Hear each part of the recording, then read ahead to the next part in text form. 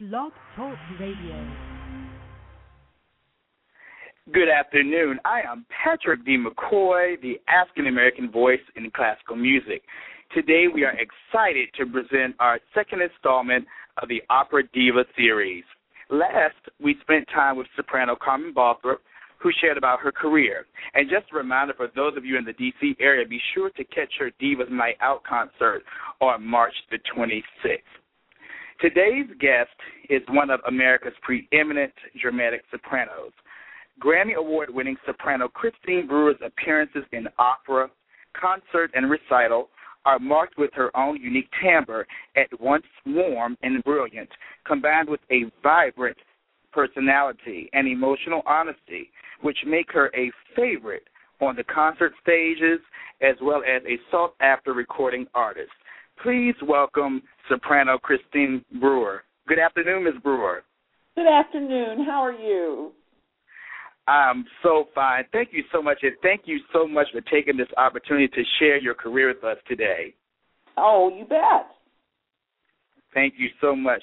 Now I want to talk to you briefly. I understand that you are pretty much well known to be a person of basically modest beginnings and known as a hometown girl. So I want to know, how do you balance between being just Christine Brewer to being Christine Brewer, this Grammy Award-winning opera singer?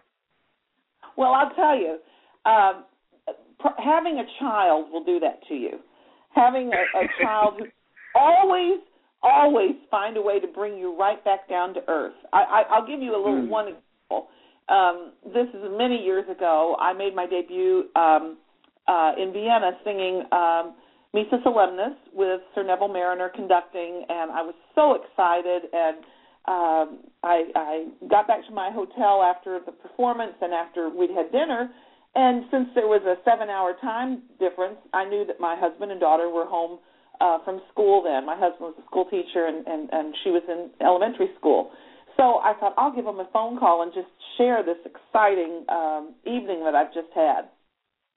So I called, and she answered the phone, and I started to say, I just did my concert here, and it went really well, and we had a lovely dinner. And she goes, Mom, excuse me. We're just getting ready to carve a jack-o'-lantern right now. Could you call us back a little later? And that just put it all in perspective. Carving the jack-o'-lantern took precedence over my Vienna. So that's pretty much how that works. So when did you discover your general love for opera? Really, it was I guess relatively late, you would say. I grew up in a family where my mother and my brothers and I sang gospel music and spirituals, and my mom sang in a women's trio that did gospel and jazz, and it really wasn't until I went to college and I saw my first opera when I was about probably 17 or 18 years old. We took a field trip to SIU Carbondale in southern Illinois, and they were doing a performance of Don Giovanni. And that was the first opera I ever saw, and I was just blown away, as you can imagine, So that was really my first experience with opera, of seeing a performance. Wow. I want to go back to you mentioning when you were growing up that you were singing around the house, singing gospel music and spirituals with your family. I wanted to mention a couple of years ago, a good number of years ago, I heard my teacher sing a song cycle by the composer John Carter, and it's called Cantata. And it's based on spirituals, but it's set in such a classical way.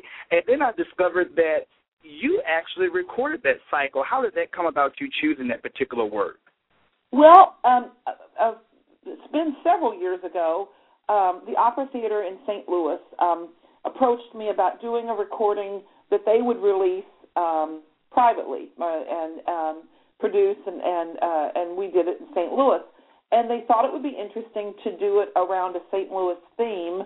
The very famous Wagnerian soprano Helen Traubel was from St. Louis, and the title of her autobiography was St. Louis Woman, which was a very wonderful book. If you haven't read it, it's really funny. She had a great sense of humor, and it's a great book. But anyway, we thought, why not capitalize on St. Louis? So we called the album St. Louis Woman, and I sang songs either about St. Louis or songs that were by St. Louis composers. So as I started doing research for the recording, I came across John Carter, who was born in St. Louis, and I don't think he lived there a long time. He spent actually a lot of his time in Washington, D.C., but I came across his name and found this piece and just fell in love. Of course, I knew the songs, but as you said, the settings are very classical sort of settings, and just really masterful settings, and not so easy for the singer or for the pianist.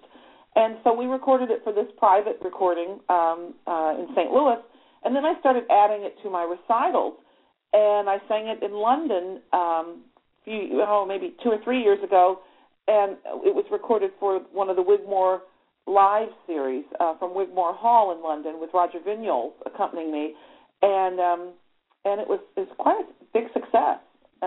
In fact, I have to say, when I'm singing in London, I quite often do American music, and it's always really successful there. My favorite movement of that cycle has to be the toccata, Ride on King Jesus. Oh, you know it. That thing just flies, doesn't it? It does, and the piano part particularly, it makes such a tour de force from the soprano just to really soar. It's certainly a crowd pleaser. You got that, definitely. Now, oftentimes when we talk about sopranos and legendary figures in opera, a lot of times, especially when your name is mentioned, it's oftentimes mentioned in the same breath as the famous soprano Birgit Nilsson. What impact did she have on your career? Well, she was really a wonderful mentor to me, and I met her actually in Washington, D.C. the first time. She was there at Catholic University doing a master class, a couple of master classes, and I was able to get into the class that she taught on German lieder, and she did an opera class, but that one was full, so I sang in the German lieder class. And it was actually Evelyn Lear who told me about the class. I had sung for a Met audition, and Evelyn was one of the judges, and it was one of the times I sang and didn't place, and was so disappointed. And Evelyn talked to me afterwards, and she said, I think you are a young dramatic soprano, and I know that Birgit Nilsson is giving some master classes in D.C. in a couple of months, and I just think it would be great for you to get a chance to meet her and sing for her. So I sang, I remember what I sang. I did Hugo Wolf, the Mignon song, Kennst du das Land? And I started singing, and I had only sung one phrase. Now, I'd sat through some of the whole class, and some of the singers who had gotten up prior to me would sing a phrase or two, and she would stop them and basically say, I don't think you're really ready for this. Thank you very much. She didn't mince any words, let's put it that way. And so I sang the first phrase, and she stopped me. And, my life just flashed before my eyes. I thought, what in the world am I doing here, And and she said, where did you come from? And I said, well, I live in a little town near St. Louis, Missouri, and why did you come all this way for this class? And I said, well, Evelyn Lear heard me sing recently and thought that perhaps I should sing for you and that you might be able to, give me some good advice. And she said, who taught you how to sing? And I said, well, mostly my mother.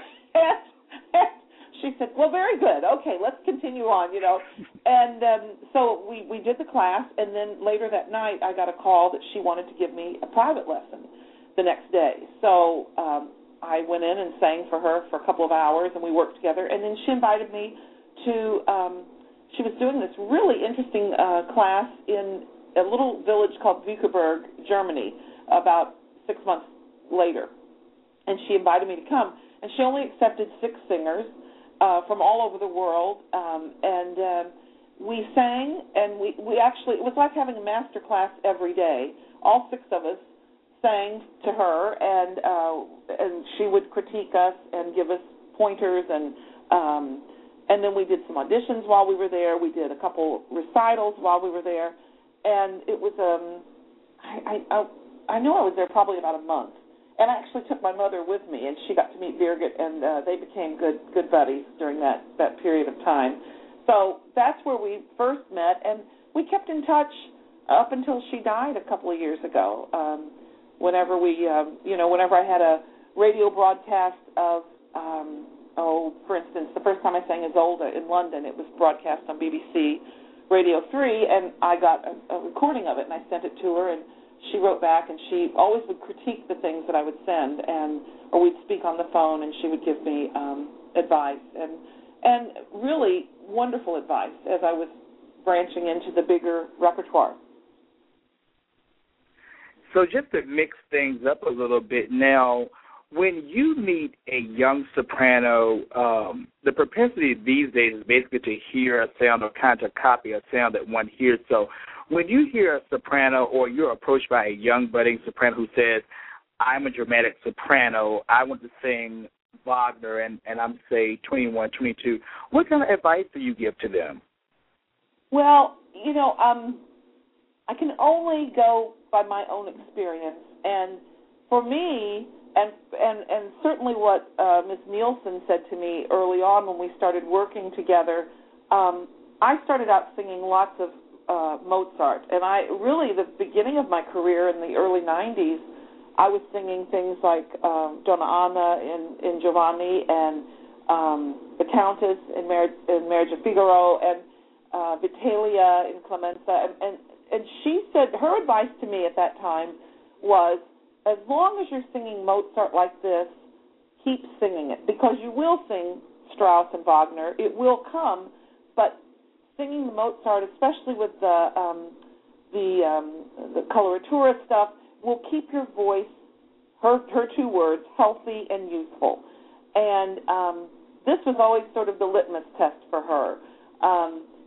When I sang my first immolation scene in Stockholm, she wasn't at the concert, but she listened to the live broadcast and called me on the phone at the stage manager's desk. And when they came to my dressing room and said I had a phone call, I couldn't imagine who even knew I was there. And it was Birgit. And the first thing she said was, well, I wanted to hear your speaking voice, and I wanted to hear, and it still sounds healthy and youthful. Now, let me just tell you, don't ever sing the lower stuff any louder than you sang it tonight. And then she went on with a little critique from the rest of for the performance. But so my advice, this is kind of a long answer. I tend to get long-winded. You might have to just, get the hook out in a minute, Patrick. But, oh, no, it's quite fine. But, for me, it was very helpful to keep singing Mozart and Handel and Haydn, and I still do, because I do think that keeps my voice flexible and healthy and youthful. So I do, certainly there are probably young voices who can sing the big stuff early, but from my opinion and from my experience, I think it's better to let that voice mature and grow into those pieces. Also, I find that there are so many things I sing now that if I had tried to sing them 10 or 15 or 20 years ago, I don't think I had the life experience to make those pieces real to me. And another instance. When I was a student, I went to a little Methodist college here in Southern Illinois. My voice teacher, Glenn Freiner, used to take students to hear performances in St. Louis with the St. Louis Symphony, and he took me to hear 4 last songs of Strauss. Heather Harper was singing them. I was probably about 18 years old. Well, of course, I fell in love with the songs, and I went out and purchased the score and brought it to my next voice lesson. And thankfully, I had a voice teacher who, really understood voices, and he said, okay, you're too young to sing these songs now, but you're not too young to study the poems. And so I started studying the poetry of the four last songs, and didn't sing them. I don't think I sang them until I was well into my 30s, late 30s perhaps. And I probably sung those songs more than anything else, and I've recorded them. And I find that as I sing them, as I get older, I have more of a life experience. So not only has my voice changed and matured, but I have changed and I've evolved. And those songs, I think I can bring something different to them now because I've had a different life experience. So I would tell young singers to take your time. Certainly, I sang so much German lieder when I was in college. That also, oh dear, my dog's barking. Somebody's at the door. I'm sorry. That also, I think, got me prepared for singing Wagner and for singing Strauss. Learning to sing these wonderful Hugo Wolf songs and Schubert and Strauss songs, those certainly, there's a journey. And I think sometimes we're tempted to want to rush ahead. And I want to be singing, Brunhilde by the time I'm 23. Well, there are so many other things to do along the way. I think it's better for me to wait. I think it was better for me that I waited. So if there are any young singers listening, whether you're soprano, alto, tenor, or bass, that was some exceptional advice that Ms. Brewer definitely just gave. Now, tell me something. What would you say your favorite operatic role is? Oh, man. That changes. It changes from almost day to day, year to year. And I know this sounds trite to say, but it's usually whatever I'm working on at the moment. But some of my favorite roles, I can't really pinpoint just one. I sing a lot of Benjamin Britten's operas, and I find the women in his operas are so fascinating to study and to sing. I love singing Ellen Orford in Peter Grimes. I think that's probably one of my favorite operas. And I love singing the part of Queen Elizabeth I in his opera Gloriana. Those are certainly two of my favorite roles. I love singing Leonora in Fidelio. I love singing Isolde. I've sort of listed strong women. There might be a theme there, Patrick. I think there's a theme running through there. But it's so difficult to say. I find different things about each opera entrance me at the time I'm working on them. And when I repeat a role, quite often I'll find something else that is, intriguing that I maybe missed the first time. Or maybe, as I said earlier, through life experience, it means something differently to me. So those are probably the roles that are my favorites. Ariadne, of course, I've sung probably more than any role. I love that opera. I love the little bit of humor that she gets to portray in the prologue, because not too many of the roles I sing are humorous, and I find I think I'm a humorous person, so it's always nice when I get to do something on stage that has some humor involved.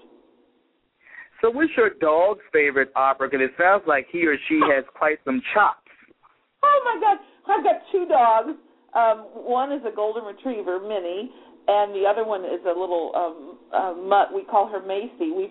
They're 9 and 11 years old, and they've been to Santa Fe several times. They love going to, to visit me when we're rehearsing opera outdoors. They'll sometimes come with me to the rehearsals. They'll sit in the living room right beside the piano when I'm rehearsing, and they never howl or anything, so I think they enjoy it. I hope. I have no choice. So let's talk about your upcoming recital at the Kennedy Center, sponsored by the Vocal Arts Society of Washington, now called Vocal Arts DC. Tell me about that program. Well, I'm really excited about this program. I've called it, when I have sung my songs to you, an evening of American music. I'm starting the program with a song cycle by Giancarlo Menotti, and this is his 100th anniversary of his birth this year. And the piece is called Canti della Lontananza, Songs of Absence. There are 7 songs that he wrote the text in Italian and he wrote the music for. He gave these to me, probably in the early, mid-'90s. We were acquainted, and whenever I was in Scotland, he would invite me to come and visit. And he gave these to me. He had written them for Elizabeth Schwarzkopf, and I think she premiered them in the mid-'60s. And he said, I think these would be songs that would be really, really good for you. They're extremely poignant, as you can imagine, songs of absence, songs of lost love, songs of relationships that have not gone well, and they're very, very touching songs.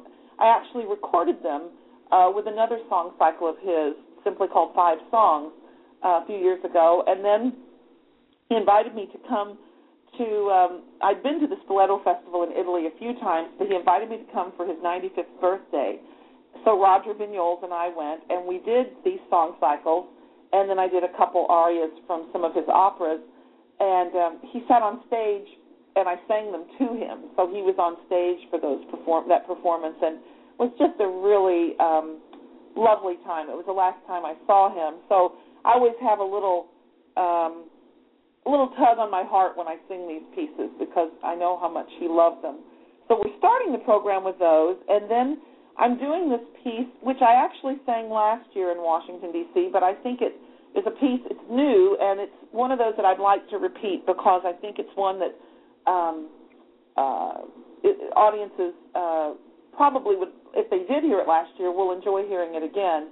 It's called Letters from George to Evelyn by the composer Alan Smith. Alan is from Texas. He is the head of the piano department at USC in California, and he's the head of the chamber music program at Tanglewood, and that's where I first met him several years ago. These letters were letters that Lieutenant George Hans wrote to his bride of 1 year, Evelyn, while he was in the service during World War II. So they're love letters, and what I love about them is that you get the glimpse of what he's going through, but you also sense that he's trying to protect her from really knowing just how difficult it is. But he does express his fear a few times as they're preparing for D-Day. He expresses a little bit of his trepidation and makes a comment that, I have to have all this bravado around my men, but there's this inside of me, I wonder, am I really ready for this? He did survive D-Day, but he was killed shortly after that in Germany. And so Alan set the telegram that Evelyn received. That is one of the movements in the piece, and it's set very minimalistically, if that's a word, in a very minimalist way. It's quite moving.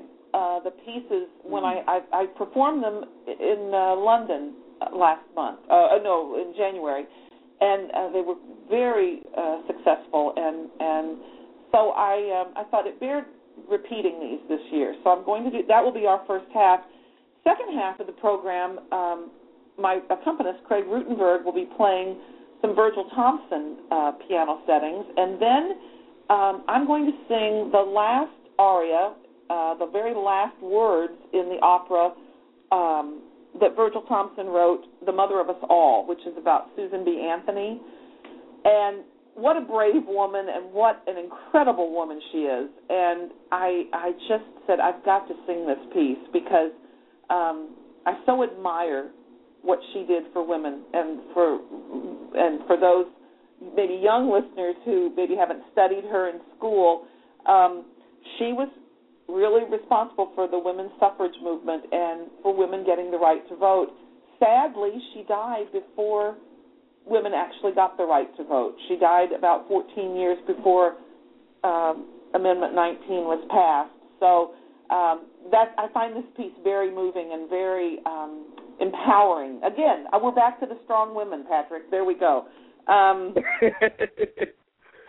then I'm singing some of my favorite Charles Ives songs, and I'm ending with some songs that are included on a new recording that just came out this week. They're songs that were sung by some of the great divas of the 40s and 50s and 60s, Kirsten Flagstad, Helen Traubel, St. Louis woman, Eileen Farrell, and Eleanor Stever. And these were songs that they sang in recitals or that they used as encores for recitals. They're American pieces, and really pieces that aren't heard much anymore. A lot of them are out of print.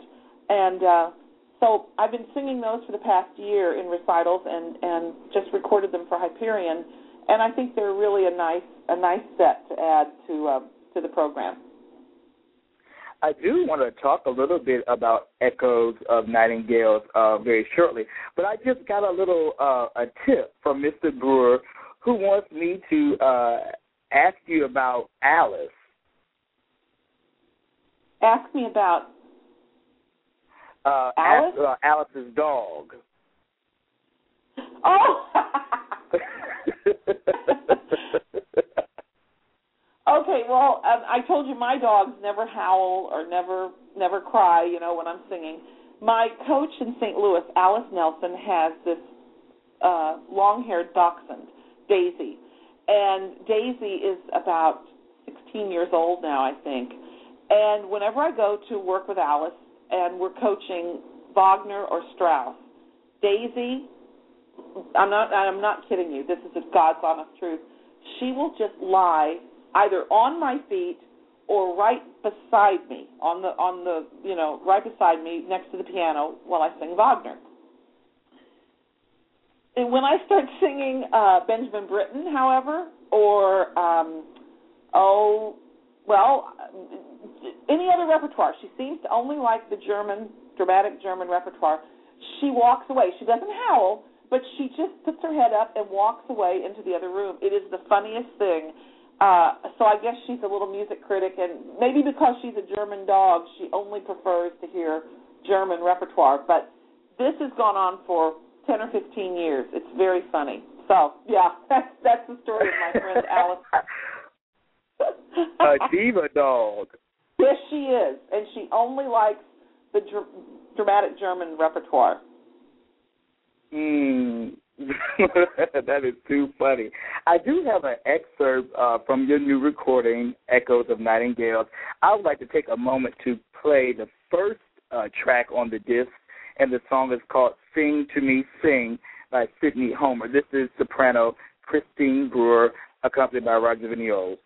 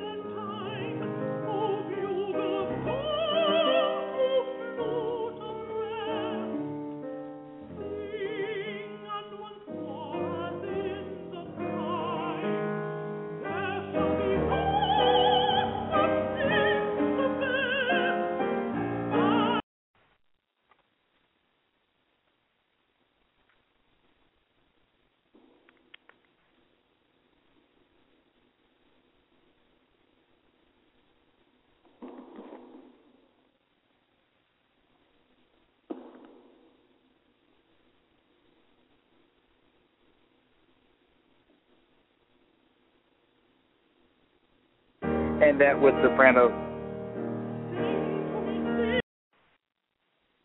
Ms. Brewer, you still there? I am, yes. I'm not sure what happened, but for what we heard of the selection, it was wonderful. Now, one thing we always have these technical issues. One thing I really liked about your disc is the time and thought that you put into assembling something that was not just a project per se, but it was also meaningful to you. So was this whole concept all your idea to pay homage to these special encores by these legendary Wagnerian sopranos? Well, that was primarily the idea, but it was also, for me, it was a tribute to my very first voice teacher, Glenn Freiner, who introduced me to these songs when I was a student in college. And he, as a young man, would go and hear Kirsten Flagstad when she was doing her recital tour around America, and he saved the programs. And he would note, she usually sings some Sibelius songs, maybe some Wagner, the Wesendonck Lieder, maybe some Schubert or Strauss, but she always ended her programs in America with a set of American songs. And so he would purchase these songs, the sheet music, keep them in his file, and he would share them and teach them to his students. He did the same thing when he heard Helen Traubel sing. And again, he would jot down in his program what encores these women would sing, and again, go and purchase the sheet music. And so he had just a treasure trove of these, what I call these gems, these. And the reason I named the album Echoes of Nightingales is because of that first song, Sing to Me Sing, Thou Great Glad-Throated Nightingale. And I thought, well, these women were all nightingales, so these are echoes from their voices. So anyway, it was something I mentioned when Roger and I were recording. We did a Strauss disc for Hyperion, and I just mentioned the idea. Well, they kept pestering me from Hyperion, and, when are you going to get the repertoire together? We really want to do this. And so I started singing some of the songs in my recitals. And my dear voice teacher, Glenn, passed away and left me his vocal music files. And so as I started thinking about this project, I started going through the files, and I started pulling out the songs that were so familiar to me from my voice lessons and from my studies. And I felt like Glenn was just there looking over my shoulder as I was choosing the music. And as I said earlier, much of this is out of print now, which is really sad. So I found the songs that I wanted to do to represent these four great singers, and then I sent them to Roger, and we started, paring it down. Okay, let's do this one. How about we try that one? And we came up with this particular set, and I'm so happy about it. And we've been doing these in recitals for the past year, and I thought they would appeal. I was pretty sure they would appeal to the older audience, perhaps people who had heard some of these women sing in their prime. But I've been really overwhelmed by how many of the young people, the university students, the music students in the conservatories, come up to me afterwards and say, oh, my gosh, that one song you did by Sidney Homer, or this song by Kramer, now where can I get a copy of that? And I have to tell them they're out of print. So my next project is to see if I can somehow get these pieces perhaps published again so that some of the young students could start performing them again. I think they're beautiful songs, and we just haven't heard them for many years. That would be an absolutely wonderful project. I want to take the opportunity to let the listeners know about the recording. The recording, again, is called Echoes of Nightingales by soprano Christine Brewer, accompanied by Roger Vignoles. It's on the Hyperion label. You can pick this recording up if you just go to Amazon.com and just put Christine Brewer or Echoes of Nightingales in the search engine, and that should come up. And it's definitely a wonderful recording. I was so happy I got a note from your publicist to ask me had I gotten the disc. And so I went immediately to my mailbox, and the disc was right there yesterday, and I had to say his timing was perfect, so it was wonderful to have an opportunity to listen to the disc. It's such a wonderful collection. Well, it was funny when we were recording it last December in London. We would do a take of one of the songs, and the producer, who I've worked with many times, he would come on he'd say, oh, now that one is my favorite. That is a gem. Okay. So then we do another song. Okay, no, you know what? This one is my favorite now. Really, this one is just so special. And this went on, and we started laughing about it. I said, you're going to say that about everyone, because they are little gems. Many of them were encore pieces, or as I said, they were pieces that these women put, maybe at the end of their recital programs.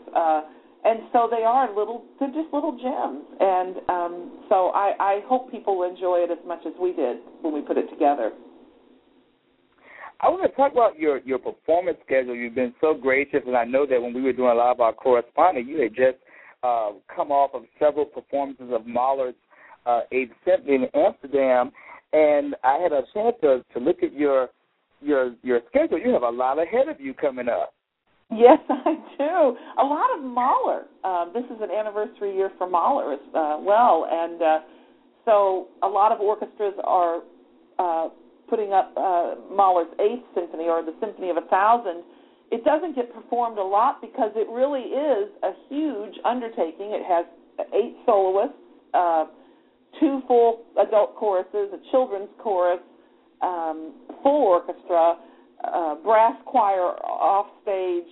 It just really is a thrilling piece, but also very difficult to put together. So we were doing it in Amsterdam with the Royal Concertgebouw Orchestra, and it was videotaped for a television broadcast for a later date, and it was recorded for a CD, and then we did 2 performances of it while I was there.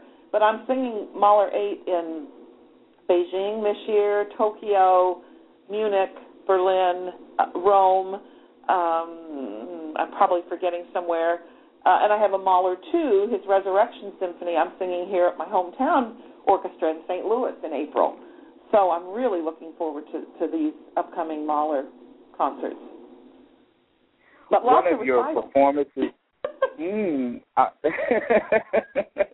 One of your performances that really struck me was your upcoming appearance later on for the Savannah Music Festival, and I guess it really piqued my interest because one of my dear friends from my hometown of Petersburg, Virginia, where I'm from, Timothy Hall, now lives in Savannah. He's lived there for several years, but he's instrumental in a lot of the musical going on there, so I just wanted to definitely to recognize him. And do you know anything more about the Savannah Music Festival that you're singing on? Well, I know, that you caught me. I tried to put everything in front of me that I knew you might ask. That's okay. I was just curious because. Well, I'm trying to recall. I think I'm singing on that recital. I think I'm singing Wagner's Wesendonck-Lieder. In the first part of the program, and that piece, of course, was what he wrote when he was working on Tristan and Isolde. So you hear all of these beautiful themes from that opera throughout this piece that he wrote with the poems from Matilda Wesendonck, who was the wife of one of his patrons, and he was madly in love with her. So they had this unrequited love, and she wrote these beautiful, beautiful poems, and he set them, to the music that we then later hear in Tristan and Isolde. And I think I am also singing some Strauss Lieder in that recital. I'm so sorry I don't have... hold on. That's okay. The website here for the Savannah Music Festival, and I will tell you if they've got my program listed. I hope they do. Yes, okay. I am doing the Wagner. I'm opening with an aria that Birgit Nielsen quite often opened with when she was doing recitals, Divinité die Styx, from Gluck's opera Alceste. I sang Alceste last summer in Santa Fe, another just brilliant, gorgeous opera, and again, another strong woman who gives up her life so that her husband can live. It's one of those age-old stories, behind every great man is a great woman or something like that. Anyway, we're going to open with that aria, which is just like a firecracker, Then we'll do the Wagner Wesendonck-Lieder, and then some Strauss Lieder. And then in the program in Savannah, back to earlier when I said how much I love singing Benjamin Britten's operas, I also love singing Benjamin Britten's art songs. And we're going to do his cabaret songs. The poems are by Auden, and they're sort of tongue-in-cheek, very witty, funny, beautiful songs. We're going to do those in this recital, and we are going to do John Carter's cantata in that recital as well. So it'll be a lot of fun. And Craig Rutenberg will be accompanying me in Savannah. Oh, my goodness. Thank you so much. And thank you so much for taking the time to read. I'm so sorry to catch you off guard with okay. that. This is what is so great about having a computer, and you know, you can just Google something, and there you've got the information. It's perfect. So. Thank you so much for being so kind. Just going back to opera, when you mentioned about performing the Gluck, what is your interest these days in performing more staged opera? Well, I'm doing, actually, I have a lot of Britain's Glorianas coming up in the next couple of years, because I also think there's a Britain anniversary of his birth, or I don't know, but anyway, so I'll be doing a role that I sang for the first time in London, and then I sang the 50th anniversary performance of Gloriana in Aldborough, where Britain had his festival, and he wrote Gloriana for the coronation of the current Queen Elizabeth II, and it was premiered in London, and so I sang the 50th anniversary of that, and then I did a production in St. Louis at the Opera Theater with Colin Graham directing and Stuart Bedford conducting. These were both men who worked hand in hand with Benjamin Britten, so I always felt when I sang a Britten opera with those two gentlemen, I was really getting, from the horse's mouth, so to speak. And it was a role that I really, really resonated with me, and what a powerful, brilliant woman Queen Elizabeth I was. And Britain really captures her humanity in this piece. So it's a role I wanted to perform again, and I'll be singing it with the New York City Opera, Los Angeles Opera. I'll be singing it in Norway at the National Opera in Oslo, and I'll be singing it in Santa Fe in 2014. So it's a piece I'm really very close to. So I'll be doing several productions of that. And I'm adding to my repertoire this year a role that I thought I probably wouldn't sing. I wasn't sure. I certainly didn't want to sing it early in my career, and that's the role of Turandot. And I know a lot of my friends have said, "Oh, you said you'd never sing that. You didn't think you wanted to do it." But I've started working on it. I'm going to sing it this summer at the Hollywood Bowl with Gustavo Dudamel conducting the LA Philharmonic. And so I'll be doing it in concert first, which is a way I like to do.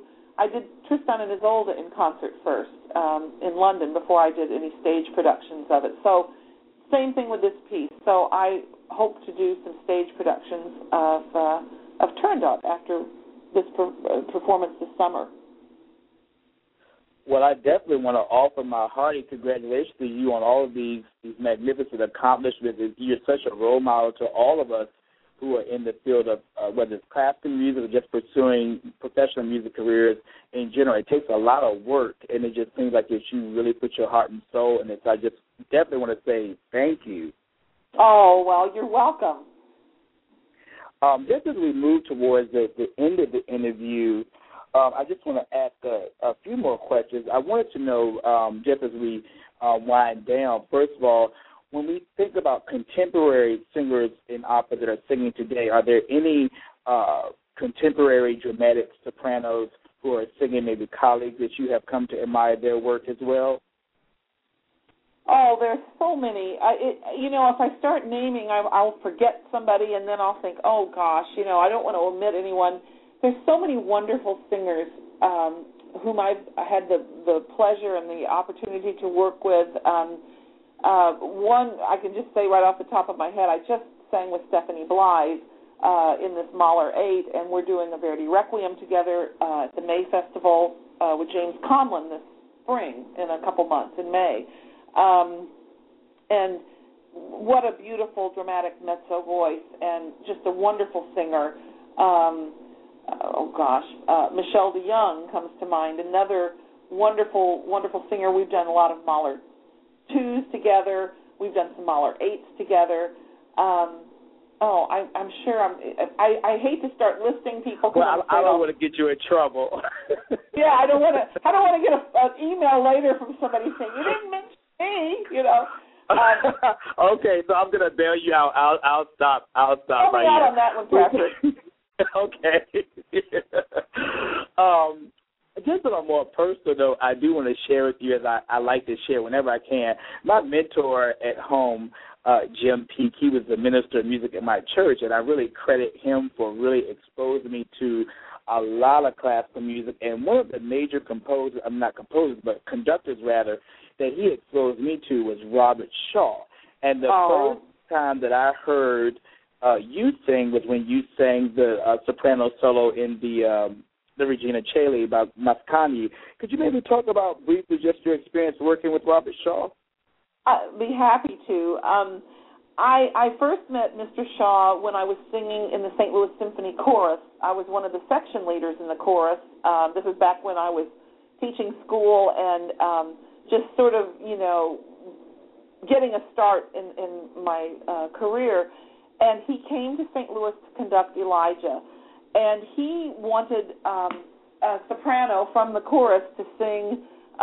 There's just a little thing from the balcony, in the second half of the piece. And I found out about it the day before he arrived. And so they called me and they said, well, just learn. It's only a page. You'll get to meet with Mr. Shaw, and then he'll put you up in the balcony and he'll practice it and figure out where he wants you to sing it and all that stuff.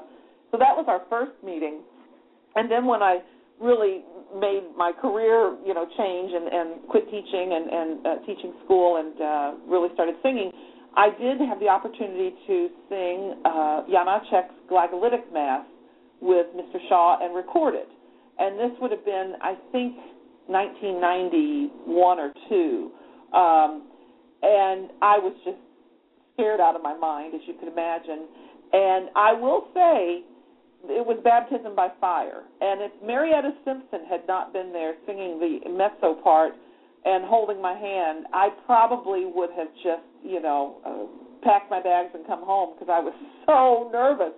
But she had sung with him for a few years before this performance, and she said, now look, Chris, he is really rough on singers the first time they sing with him. So just hang in there. You're going to make it. It's going to be fine. And that was good advice because I did hang in. We did the recording, and it was a big success. And I went on to sing with him right up until the end of his life. We probably, I can't even tell you how many things. We did Elijah together several times. We recorded the Mascagni, and we performed that in Atlanta. We did a lot of Beethoven Missa Solemnis performances. We did a couple at the Kennedy Center in Washington, D.C., a few in San Diego. We did lots of things. And I have to say, in my scores, especially in the Missa Solemnis, which is such a thrilling piece, but a difficult piece to grasp, really not just musically, but psychologically, and there are so many things that Shaw shared with us. I have little notes in my Beethoven score, with RFs beside them, different things that he would say throughout the rehearsals, and that were just so profound.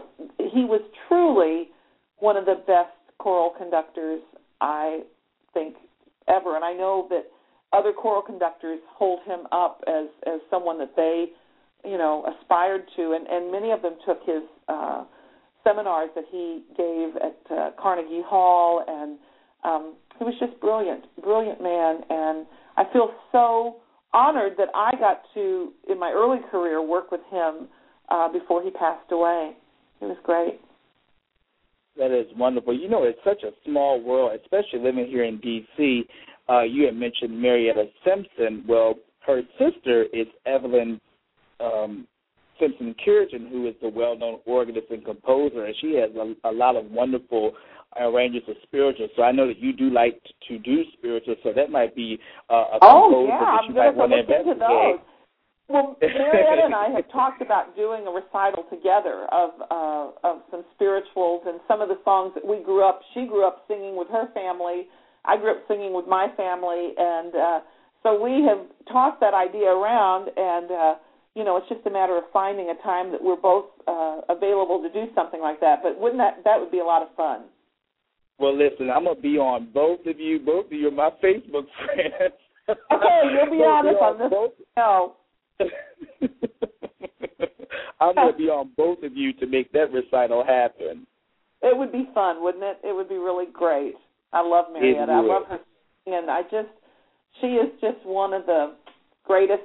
She was just so helpful in those early years with Mr. Shaw when I was just, a nervous wreck. And we became very close friends, and I just love her. I'm sure she'll appreciate that. I want to take a moment, just as we end this time with the wonderful Christine Brewer. I just want to say again, thank you so much for taking this opportunity to speak with the African American voice in classical music, Patrick D. McCoy, and I'm sure that the listeners have gained a great deal of knowledge. I do want to remind everyone, especially in the Washington, D.C. area, about soprano Christine Brewer's recital with Vocal Arts D.C., which will take place March 23rd, 2011, at 7:30 p.m. in the Terrace Theater. She will be accompanied by pianist Craig Rutenberg, and it's an opportunity for you to hear a lot of wonderful music that you may not hear on a regular basis. So make sure you get out and get on the website. You can buy tickets at the Kennedy Center at kennedy-center.org, or you can visit vocalartsdc.org to find out more information about the recital. And just as we leave, I do want to definitely acknowledge Philip Wilder of the 21C Media Group, who has been so helpful to make this interview a reality. And again, Ms. Brewer, I want to thank you so much again for joining us this morning. Well, it has been my pleasure, and I'll tell you what, this hour just flew by, Patrick. It really, I always get a little nervous, and I think, I hope I can, answer all the questions and come up with something to say, but you made it very easy, and I really appreciate that. Well, thank you so much, and at this time, I'm going to go ahead and allow the listeners to listen to you sing just as we close, When I Have Sung My Songs by Ernest Charles. This is Christine Brewer from her recording Echoes of Nightingales, accompanied by pianist Roger Vignoles.